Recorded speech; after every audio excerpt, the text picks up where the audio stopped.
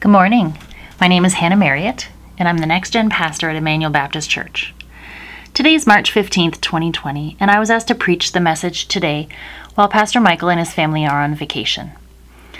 If you're one of Emmanuel's regular Sunday church attenders, this is perhaps a difficult Sunday for you. To comply with the government's recommendation in light of COVID-19, also known as coronavirus, we have canceled our church service this Sunday morning. But thank you for still tuning into the teaching podcast. If you watched Pastor Michael's Facebook video explaining Emmanuel's decision to cancel the church service today, then you would have heard him say that what we do on Sundays is not who we are as the church. Meeting together is very important, but it's not all that we are as believers. We're no less the church simply because we cannot meet together at this time. Interesting that as some of us are contemplating what it means to be the church on this morning when we cannot gather together in the same way we have been accustomed to, we are looking today at the passage of Scripture when the word church is first used in New Testament scriptures. If you're following along in your Bibles from home this morning, we're going to be looking primarily at Matthew 16, verses 13 to 20, and making reference to some other passages throughout the teaching time. This is part 4 in our series about Simon Peter, the imperfect disciple. And today's message is called Peter Confessing. When I think of the word confessing, my mind automatically thinks of someone divulging a secret, like Batman revealing to Commissioner James Gordon that he's Bruce Wayne. In the DC comic world, that's a big moment. Just sort of a side note, I guess you can expect to see a new Batman movie released in the theaters in June of 2021. And they're going to cast a new actor as Batman. So any teens who may have tuned in would know this name maybe of Robert Pattinson. He's an actor, otherwise known as Edward from Twilight. But there's been a lot of Batman people who've played Batman over the decades, and Pattinson is going to be the 9th actor to have that role on the big screen.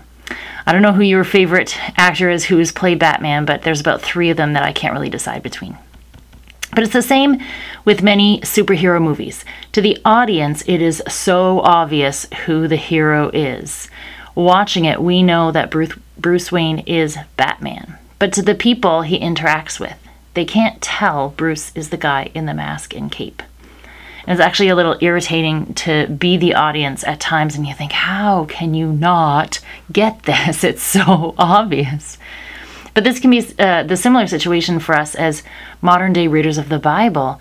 We're like the movie theater audience who knows Bruce is Batman.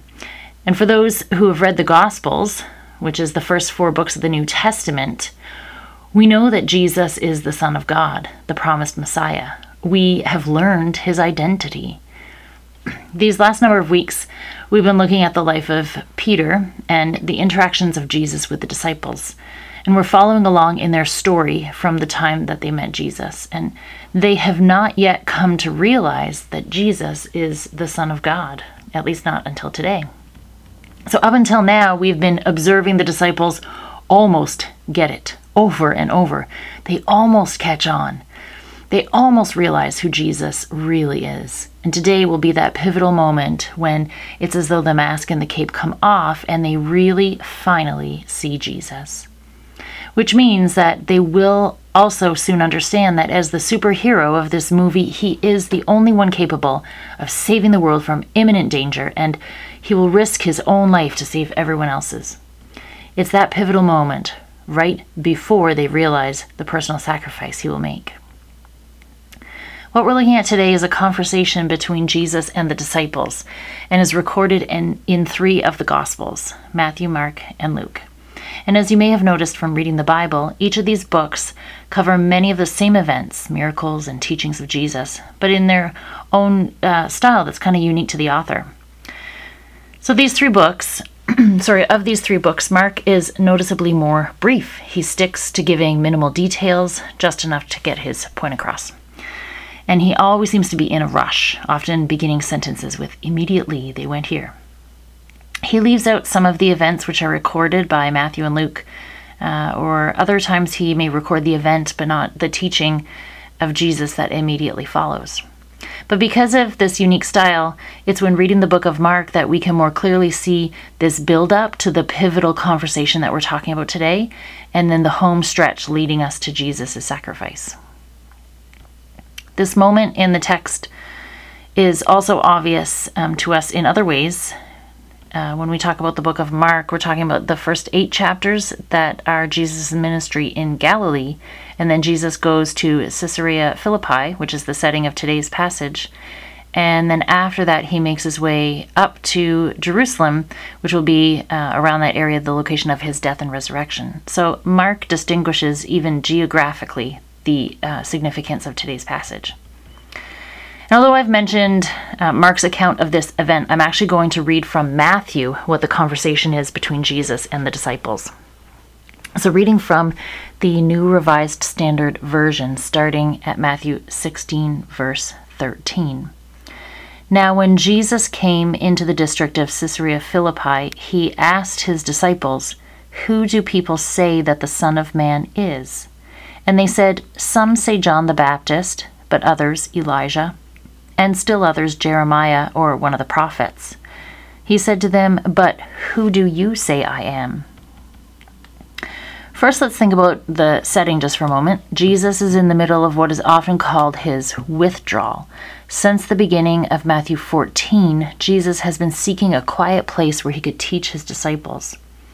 They traveled all around the Sea of Galilee and even up into the Gentile region, but everywhere they went, Jesus was moved by compassion and healed multitudes of the sick and diseased and lame.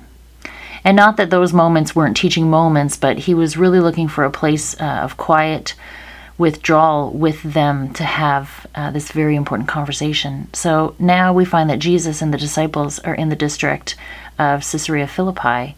And from Mark chapter 8, verse 27, we know that they were just passing through some of the villages on the outskirts of the city. But here, after the disciples saw firsthand his miracles and heard his teachings, he separated himself with the disciples for this moment, and where he asked them these 2 questions. The disciples give a variety of answers to his first question, where Jesus asks, "Who do people say I am?" And the disciples let Jesus know what some people are saying, who they believe Jesus is, and they say John the Baptist may be raised from the dead. And you may remember that that was the opinion of Herod Antipas in Matthew 14, and that idea had come from his advisors. Jesus' miraculous work shows that he is someone special. And so maybe John the Baptist was the most recent someone special that they could think of. And they thought, well, it's been mentioned that John the Baptist may be raised from the dead. So, that was a thought. And then some other people thought maybe he was Elijah, the prophet returned as the forerunner of the Messiah. Malachi 4:5 alludes to Elijah returning in such a role, but Jesus had already said that John the Baptist had done that. Now, interestingly, even though this conversation is recorded in these 3 books of the Bible, it is just in the Matthew account that it mentions some people thinking Jesus may be Jeremiah. And Matthew is known for making many more references to Jeremiah than the other Gospels, so making quotes from him from the Old Testament and so on. But Jesus' second question takes this conversation from being external, when he says, "Who do people say I am?" to now really being an internal reflection for the disciples when he says, "Who do you say that I am?" And I kind of wonder, pause for a second and wonder what the mood was around these men during the brief moments between these 2 questions. Between the question of who do people say I am and who do you say I am. I imagine the disciples were trying to maybe read the reaction on Jesus' face as they gave the answers to that first question. Maybe some people think John the Baptist. Pause, wait for Jesus' reaction. Maybe some people say Elijah. Pause, wait for Jesus' reaction. Are they trying to determine maybe if these responses are flattering or absolutely incorrect or maybe right on the nose? And I don't believe that Jesus was upset by their answers at all. John the Baptist, Elijah, Jeremiah, great men, absolutely. Who wouldn't want to be mistaken for them? I also don't believe that Jesus was upset by the disciples' answers because Jesus had demonstrated such great patience with these men up until now. So he'll be patient now too. Jesus was patient during the many accounts of them misunderstanding or being confused by his teachings or their lack of faith. And now, as they seem to not yet recognize him for who he really is, even though they were first-hand witnesses to these miraculous events up until now. Who do you say I am? Simon Peter, who we've been referring to as the imperfect disciple, gives the perfect answer at this moment. Matthew 16:16, Simon Peter answered, "You are the Messiah, the Son of the living God." Why is this moment known as the pivotal moment when this disciple finally gets it? Have they really seen Jesus for who he is, with the mask and cape removed? This is the moment known as Peter's confession. Peter is confessing to know Jesus' true identity. But there are other confessions of faith recorded earlier in the Gospels prior to this one. In John chapter 1, verse 49, Nathanael replied, "Rabbi, you are the Son of God, and you are the King of Israel." And in Matthew chapter 14, verse 33, it says, "And those in the boat worshipped him, saying, 'Truly you are the Son of God.'" John chapter 6, verse 69 says, "We've come to believe and know that you are the Holy One of God." These moments of confession occur as the disciples observe or are even the subject of one of Jesus' miracles. It's sort of a superhero moment.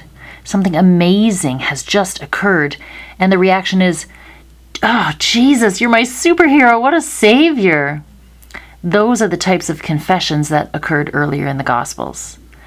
But now, here, what we're talking about today in Matthew 16, at this pivotal moment, away from the crowds, not amidst a miraculous healing, Jesus led the disciples to a distant place, off the beaten path. And different from the unsolicited confessions earlier, Jesus directly asks who they think he is. And it's our imperfect disciple who is willing to take the risk. Risk being wrong, risk being vulnerable, but it's worth the risk. You are the Messiah, the Son of the living God. Maybe we also react this way. When we see firsthand Jesus' amazing, miraculous superhero actions, we think, yeah, this is the Messiah, the Son of the living God. Man, my superhero. Are we still able to confess Jesus as Messiah in the still, quiet moments without a big public display of divine power?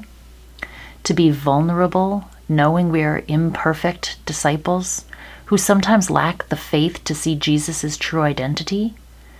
At these times, can we confess that he is the Son of the living God, as Simon Peter does here? Again, I wonder what tension there may have been following Peter's confession, waiting to see how Jesus would respond.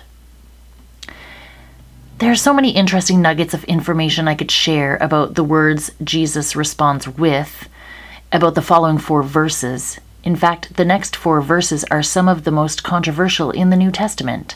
And I do encourage you, for your own lifelong learning, and to do a little research and reading on this passage, just for your own interest and knowledge, because it is extremely interesting stuff. Matthew 16, verses 17 to 20 are the 4 verses I'm referring to, and it says, "And Jesus answered him, 'Blessed are you, Simon, son of Jonah, for flesh and blood has not revealed this to you, but my Father in heaven. And I tell you, you are Peter, and on this rock I will build my church, and the gates of Hades will not prevail against it. I will give you the keys of the kingdom of heaven, and whatever you bind on earth will be bound in heaven, and whatever you loose on earth will be loosed in heaven.' Then he sternly ordered the disciples not to tell anyone that he was the Messiah." So of all of the things that we could pick apart from those 4 verses, let's talk once more about the setting where this conversation is taking place. On this rock. What rock? Peter, The new name that Jesus gave to Simon means rock in Greek. Is this the rock Jesus is saying he will build his church upon? I don't think so. This rock was a significant place, as were the gates of hell or Hades. And Pastor Michael was at the exact place last summer where he traveled to and toured the Holy Lands. And he and I sat to talk about this passage of Scripture, and he shared with me the experience of being there at this place.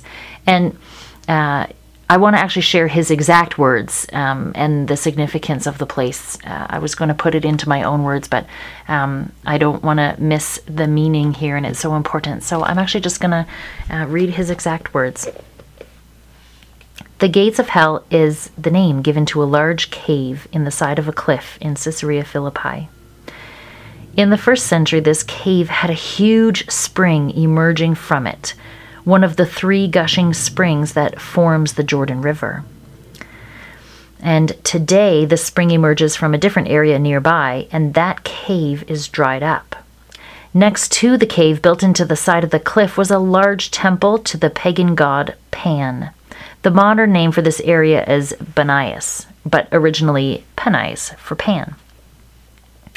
The cave with the spring was called the Gates of Hell, or Hades, because the pagan worshippers speculated that the spring emerged from the underworld, and this was an opening into it. It was normal practice to throw live animals, and sometimes even human children, into the cave to feed and appease the gods of the underworld. If the animal or child came back out of the cave, they assumed their offering was rejected. And if the animal or child didn't re-emerge, they assumed the gods had accepted the offering. It was in this place, a crossroads of paganism, a center for idolatry and wickedness, that Jesus took his disciples well out of the way of off the beaten path, when he declared that he is going to build his church and that the gates of hell will not prevail against it. He was standing within view of the temple to Pan and the pagan site known as the gates of hell.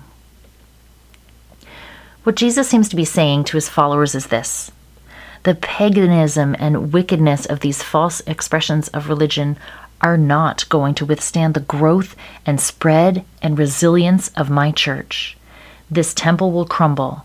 This cave will dry up, but my church, my kingdom, will last forever. And sure enough, if you stand in Caesarea Philippi today, the temple is gone, and the gates of hell are a dry tourist attraction that draws Christians from every corner of the globe. Jesus is the Christ, the Son of the living God, and nothing will outlast or surpass his power and glory. The gates of hell, whether a physical cave or the spiritual forces of darkness, or the wickedness of the world, will not prevail against the church that Jesus is building. So let me leave you with these few thoughts in summary from what we've covered just now in these moments. This passage was a pivotal moment when Simon Peter, during a time of quiet teaching with Jesus, recognized him for who he really was, the Son of the living God. Simon Peter, the imperfect disciple, sometimes confused Jesus' teachings and lacked faith, but he was the first disciple to confess Jesus' true identity.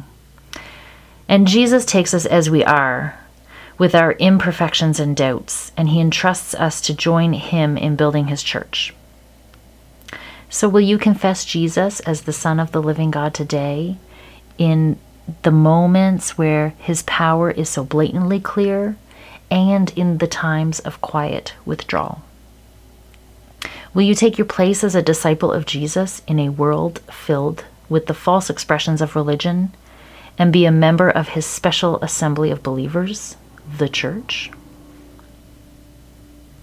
I hope you keep reflecting on these questions. And I do thank you for listening in with us today on this teaching podcast for Emmanuel. You can find us on Facebook for a live stream of next Sunday's worship service. God bless.